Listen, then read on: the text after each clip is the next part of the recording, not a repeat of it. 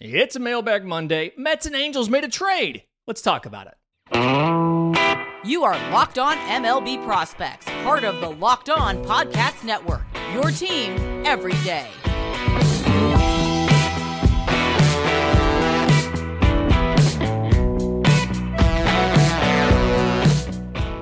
Yes, welcome on in to Locked On MLB Prospects, your home for all things minor league baseball. I'm your host, Lindsey Crosby, freelance baseball writer and podcaster. Thank you for making this your first listen every single day. We're probably part of the Locked On Podcast Network, where it's your team every day, and today is your episode. All questions in a Mailbag Monday come from listeners of the show. Best way to get them to us, and thanks for their sponsorship of this, is Subtext. This is the Subtext Mailbag episode. If you have a question for me, links in the episode description, links in the show notes. Chat with me on Subtext. So, Eduardo Escobar was traded from the Mets to the Angels, along with cash considerations for pitchers Coleman Crowe and Landon Marceau. The cash considerations is they're paying down Eduardo Escobar's salary to the $720,000 league minimum. He signed a 2-year, $20 million contract. This was year 2 of that. So, in essence, they're paying $9 or so million for him to go away. 240, 295, 430 while he was with the Mets, played third base, became expendable when Brett Beatty came up and took the job. We always love to see prospects get playing time. But I want to talk about the trade compensation that went back to the Mets because it's some interesting guys, 2 really interesting guys. First one, right-hand pitcher Coleman Crowe, 28th rounder in 2019 out of high school. But again, the round doesn't always matter in baseball. He got 5th round money to go in the 28th round. 4 games this year in Double-A. 2-0 with a 1.88 ERA in 24 innings pitched. 31 strikeouts, so 11.6 per 9, to 6 walks, 2.25 per 9, 3 home runs allowed. He's on the injured list right now, but I'm really interested to see what happens when he comes back and he throws when he's not in Double-A, because the Double-A Southern League, where he played with the Rocket City Trash Pandas, has those weird baseballs. So what he does, it's a little bit of a unique package, and it's interesting, and that's why I'm curious to see what he does here. He's a 3-pitch guy mostly, fastball, slider, changeup. The fastball, probably above average, sits 93, can touch 95 with it, but he throws it like it's really unique in the way it approaches the plate, because size-wise, I think he's around 6 foot tall, and he has a lower 3/4 slot. So the release point is below 6 feet. And because of it, it comes in a very flat angle, right? The backspin means that it's just coming in on a straight line, very flat. And so it's a little tough for guys to pick up, especially because the slot as well, it's off to the side. To go along with it, the slider somewhere between above average and plus sits in the low 80s. He can really kind of alter the shape of it. He can make it into a power curve. He can throw it as something a little harder, more of a traditional looking slider. So interesting there. And then the changeup is somewhere between average and above average. It kind of acts like a splitter at times. Again, really interesting combination of stuff. He got a 16.9% swinging strike rate this year and a 31.1% CSW, called strikes plus whiffs. And again, the average is around 28%. We're looking for 30% or better. So I like what Coleman Crowe does. The question is, how much of that was helped by the Double-A baseballs? He spent most of last year, and granted, it's a much bigger sample size because he's hurt right now, but 128 innings last year in Rocket City, had a 4.85 ERA with a dead-on 9 strikeouts per 9 and walks of 2.46. So he improved his strikeouts from 9 strikeouts per 9 to 11.6 per 9. And lowered the walks from 2.46 to 2.25. Again, how much of that is actual maturation? How much of that is the baseballs? We don't know. That's what we need to see. The other guy in the deal, a little bit of a lower ceiling, I'm worried, but 2021 third rounder Landon Marceau came out of LSU with a last name like Marceau that ends in an X. It kind of makes sense that he's a Louisiana guy there, went to college at LSU. That kind of seems to be their thing. But 12 games in Double-A Rocket City this year as well. 3-6, 4.88 ERA in 59 innings with 45 strikeouts, so 6.9 per 9 to 19 walks, 2.9 per 9, 7 home runs allowed. The stuff he doesn't get by on the stuff. He gets by on his control, which is really good. He gets by on the sequencing. Like his stuff, 12.3% swinging strike rate, 25% CSW. So it's not overwhelming stuff. Fastball sits in the low 90s. It's a sinker. He has a changeup and a slider. Both are in the low 80s. Has a curveball in the high 70s. It's just the way that he hits his spots, the way that he sequences all of those is what keeps him going. The question's going to be, can the Mets unlock some additional velocity, a difference of the pitch mix? Can they do something to make him better than what he's shown so far? That strikeout rate's around the exact same that it was in Rocket City last year and in Tri-City in High A last year. So it's not the baseballs. That's just who he is. Question is, can the Mets make him better? Did have a question coming in from Tyler about two other Angels prospects, Nelson Rada and Jorge Marcheco. So Nelson Rada, 2022 IFA, has spent 59 games in low A this year. 246, 390, 321's the slash line. 2 home runs, 11 extra base hits, 41 walks to 48 strikeouts, and 32 of 37 on stolen bases. Thing here is, one, defensively, not fantasy related, but defensively, above average speed, above average defense in center field. The arm is average. Offensively, very much a line drive oriented swing, really good pitch recognition. And the entire question here, both on defense when it comes to the arm and then offensively, how much power does he develop? I mean, he is a youngster. He is 17 years old right now in low A. So it makes sense that he only has 2 home runs, slugging of 321. Question is, where does that develop and get to as he continues to physically mature? And I think that's ultimately going to figure out what the ceiling is for Nelson Rada. The other guy, Jorge Marcheco, 11 games in low A. He's 6-3 with a 2.89 ERA in 65 and a third innings. 63 strikeouts, 8.7 per 9, to 16 walks, 2.2 per 9, 7 home runs allowed. Another one of those guys better than the sum of his parts. He threw a complete game last week, had a shutty entering the 9th inning, gave up, I think it was 1 or maybe 2 runs, but either way, they won the game. And the stuff he throws, curveball, split change, fastball, the fastball's in the high 80s, right? And so, I mean, it can touch 93 at times, but everything that his entire fate is predicated on where does that velocity develop to as he continues to physically develop. Just like Rada, he's a younger guy. He is 20, but he is a younger guy still. And so as he continues to develop, where does it go? What does it do? Where does it peak at? That's going to determine what his ceiling is. In just a minute, I've got a couple different questions all about Tampa Bay infielders. Thought that was interesting. And we'll get to that next right here on Locked on MLB Prospects. But first, today's episode is brought to you by our friends at eBay Motors. For a championship team, it's all about making sure every player is a perfect fit. And it's the same when it comes to your vehicle. Every part needs to fit just right. So next time you need parts and accessories, head to eBay Motors. With eBay's guaranteed fit, you can be sure every part you need fits right the first time around. Just add your ride to My Garage and look for the green check mark to know your parts will fit or your money back. Because just like in sports, confidence is the name of the game when you shop on eBay Motors. With over 122 million parts to choose from, you'll be back in the game in no time. So get the right parts, the right fit, and the right price on ebaymotors.com. eBay guaranteed fit only available to U.S. customers. Eligible items only. Exclusions do apply. Couple questions here about the Tampa Bay Rays. And reminder, if you have questions for the show, lots of ways to get in touch with us. Best way, though, is our subtext. Links in the episode description, links in the show notes. It's how you can chat with me directly. So, first one's about Osleivis Basabe of the Tampa Bay Rays. And I did, because it's such a huge issue, I did go and reach out to the team to look up the right way to say his name. So, Osleivis Basabe.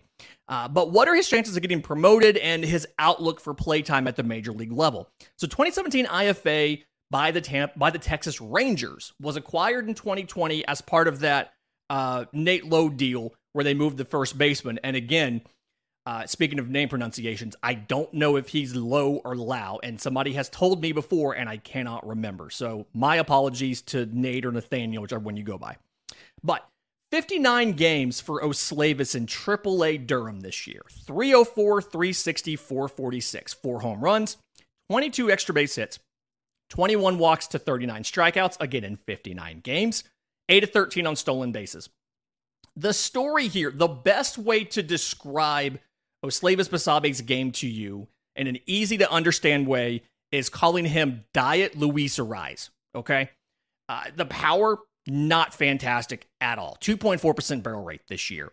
But the hit tool is a plus hit tool. His strike zone discipline is very, very good. I want to say he's got like a 78.5% contact rate. He's very, very good in the zone. Again, it's just the power is not necessarily there. In his career, 330 games in the minors across 5 seasons, he has 12 home runs. His career slugging is 437. It's just not a part of his game. But what he can do is, at the same time, 330 games, he struck out only 189 times. He is very good at recognizing pitches in the strike zone, probably the best in that system at doing that. Defensively, the arm is average, but he has really quick hands and action so that he can make it work at third base or at second base. I don't necessarily think I'd have him be my starting shortstop. He's played shortstop in the minors plenty.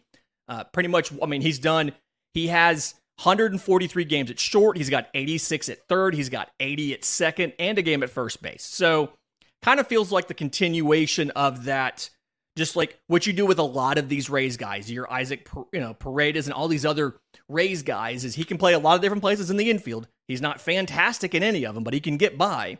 And very, very good hit tool, questionable power. I mean, and that's the issue with Tampa Bay, is there's so many guys in that AAA team that could come up and play well, whether it's a Jonathan Aranda, Kyle Manzardo. There's so many guys contending for playing time. I honestly think the best way for Oslavis Basabe to get onto the field is for a team to be frustrated with the amount of strikeouts that they have and go out and get him in a deal. If they say they trade some pitching to Tampa Bay at the deadline, asking for him back and putting him at the major league level at second base or at third, that's probably his best way to playing time, because Tampa Bay just has a bunch of guys and they seem to prefer defense if it's all things are equal on a guy. And so he feels like he's maybe the third or fourth or fifth option to get called up versus the first or second option to get called up if somebody gets hurt or they need to fill in for a couple weeks, things like that. I think the Vidal Brujan experiment's just about over in Tampa Bay, so that may be a position where they put him in there eventually, knowing he can't do the outfield like Brujan can. But either way, it's going to be really hard for him to get on the field in Tampa because there's so many options in that system, and especially at AAA that are probably ahead of him in the pecking order. Another question from Jeff on subtext was about Carson Williams and how his hit tool, or is his hit tool improving, and kind of what's going on here. So 2021 first rounder out of high school, 52 games this year in high A, which I believe is Bowling Green. Yes. 255, 364, 484 is the slash line. 9 home runs, 22 extra base hits, 26 walks to 65 strikeouts, and 11 of 17 on stolen bases. Before I can get into anything about the hit tool with Carson Williams, I have to talk about how good that defense is. He is absolutely probably the best defensive infielder in that entire system. The arm is a 70 grade. The speed is somewhere between above average and plus.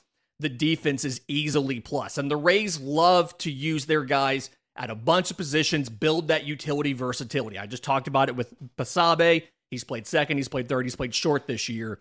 Carson Williams has played nothing but shortstop. He is a shortstop, he is a true shortstop, and he is very, very good at shortstop. The issue here is the contact percentage is below average. He's got plus power. It's all going to be the ceiling determinant for Carson Williams is going to be the hit tool, right? So the power, again, plus power. His sweet spot kind of seems to be line drives to left center. He can pull it, all that. It's fine. But hit tool question, zone contact. So ability to make contact with a pitch in the strike zone, 72.3%. So not the best number in the world. He only swings about 43% of the time, so he's got a decent eye. And you can see the strikeout numbers are coming down a little bit, but not as much as you would like. He was at 32% last year. He's at 29% this year. Again, it's 65 strikeouts in 52 games. So very good defense. Power potential is there. He's just got to figure out the hit tool. And I think that's one of those things. To me, he's an example of a guy, is the type of player that would have been hurt by not having a 2020 season. And this was a question in there. I think it was a conversation we had in our Discord. I think I want to say it was Sneaky Turtle. Not having short season ball, not having a 2020 season. Carson Williams is one of those guys that would have been hurt by that scenario. In his case, he was in high school back then. But to me, when you lost that 2020 season, the guys that struggled the most were the guys that were not those natural born hitters, that were having to work on the pitch recognition, the swing decisions, and losing that year of instruction and development. A lot of them got set back as far as how well that skill had progressed and developed. You know, they spent 6 months or 9 months or whatever doing, in essence, almost nothing but hitting off a machine or off of a non-big leaguer back home. Only the select best prospects got brought to the alternate site. And so you notice that in the guys that had questionable hit tools but had power potential, that's kind of the biggest place where you've seen the issues are guys like that. And if Carson Williams had been in the minors when that happened, he would have been a guy that we would have said, okay, he's going to be hurt coming out of 2020. He's going to need extra development. The development curve is going to look different. And the Rule 5 draft this year is going to look different because you have a lot of guys who were in the minors at that time who had their development messed up. There's going to be some values you can find there. In just a minute, we've got multiple questions about the Reds. And we'll get to that next right here on Locked on MLB Prospects.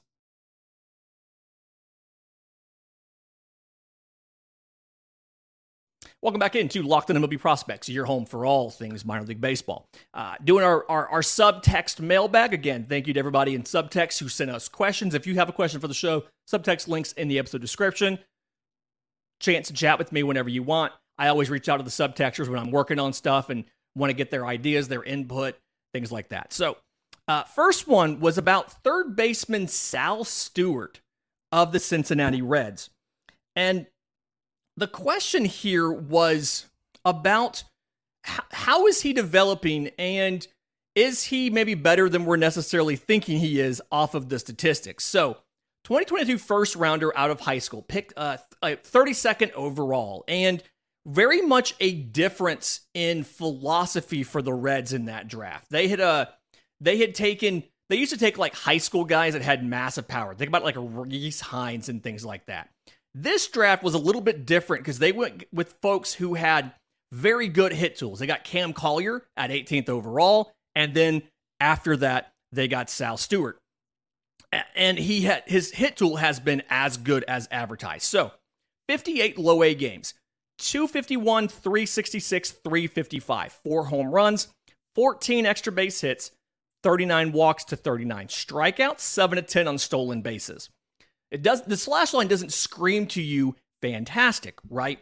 But when I look at some of the underlying data, some of the underlying numbers, I can see the potential for the plus power. It's coming in slightly below average, but I can see the potential, and I can see all of the other things in the swing that bring his numbers down. So average exit velo 87.1, his max exit velo 106.8. That 90th percentile number, 101.5. So slightly below average, but then again, he is 19 years old. The big issue for Sal Stewart, he's got fantastic, he's a fantastic hitter, fantastic pitch recognition. The swing decisions are good. His issue is the launch angle. So right now, and let's quantify good pitch recognition and swing decisions, okay? 87.7% zone contact. So when he sees a pitch in the zone, he hits it. 95% chase rate, meaning he's only chasing 5% of the time. Fantastic pitch recognition. Again, the issue is the launch angle. 58% ground ball rate. 24% line drive, 17% fastball. So he's hitting the ball on the ground more than half the time. And you'll remember a barrel is a hard hit ball at the proper launch angle to get a home run. So despite having plus raw power, and having a max exit velo of 106 and a 90th percentile of 101, he's got a 0.6% barrel rate because he's not getting the ball in the air. It doesn't matter how hard you hit it. If you hit it at a negative 5-degree launch angle, it is not going to be a home run unless it's a little league one. So that's the issue here, is it's mostly mechanical stuff. He sees the pitches coming in really well. He hits velocity. He hits spin. He's just got to figure out the launch angle and where in his mechanics does that, what in his mechanics can you fix to make that happen? That's the big thing you have to do here. Now, defensively, a little bit more of a work in progress. Was listed as a third baseman. He's played some second, but mostly third. The arm is above average, but the range isn't great. He's had throwing errors both last year and this year, and we know defense tends to get better as a prospect rises through the system, but there's still a possibility that he ends up being at first base. The speed is probably a 35 or a 30 grade, so you can't really use him in the outfield. You can't really use him anywhere else, and so it's a third base, first base profile. Obviously limits it and means he has to fix the launch angle issue, and he has to swing better if he wants that to work. It's obviously not a great place to be, but it's the best you can do right now. Again, promising future. You just have some more stuff to do here. Final question for the mailbag came from Gary, and he asked me about Alfredo Duno. So 2023 IFA, also a catcher, and specifically he was asking about why is Ethan Salas getting so much attention versus Alfredo Duno.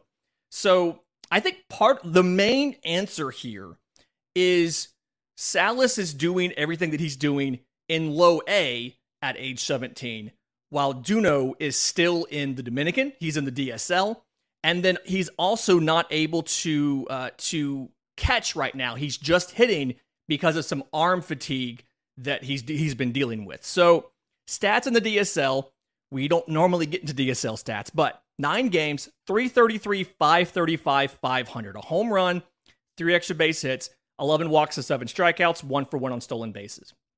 Talking about that defense, plus arm, defense is above average. He's surprisingly athletic. I think speed-wise, he's close to average. But again, it's very, very limited sample size because it's shaky quality streams from the DSL of a 9-game sample for Alfredo Duno. There's a lot of projection here. It could be something depending on how he physically develops. Again, he's 17 years old. He is pretty big. I mean, he's like 6'3", 220. He's a pretty big 17-year-old, and he's probably close to physically done as far as good development goes. He has plenty of time to put on bad weight, but it's just something where, depending on how he develops his hit tool, his power tool, things like that, he could be a massive slugger that can play a corner infield spot. He could be a third baseman with again, massive arm. He could end up being a catcher with a very good arm and good offense. He could be a backup catcher. A lot of it is just, he's got to get back behind the plate. He's got to get fully healthy, and he's got to get stateside. So it's really hard to know what his true outcome is because there's so much projection left and we have such a small sample size. He probably should get talked about more than he is, but Salas is sucking all of the energy out of the room because he's a 17-year-old who's stateside in low A and seemingly holding his own. So again, I like what we've seen from Alfredo Duno. It's just a very small sample size. And it's also just really hard to get high quality information out of the Dominican. So I think that's why he's not being talked about as much. When he gets stateside, a little bit of a different conversation. Fantastic week coming up this week. We've got some mock draft stuff for you because the MLB draft is rather soon. We've got a conversation with our friends over at the Rangers, your prospect team of the week, things like that. In the meantime, if you have questions for the show, I'm on Twitter at Crosby Baseball. There's tons of ways to reach us. Best way, obviously, is the subtext.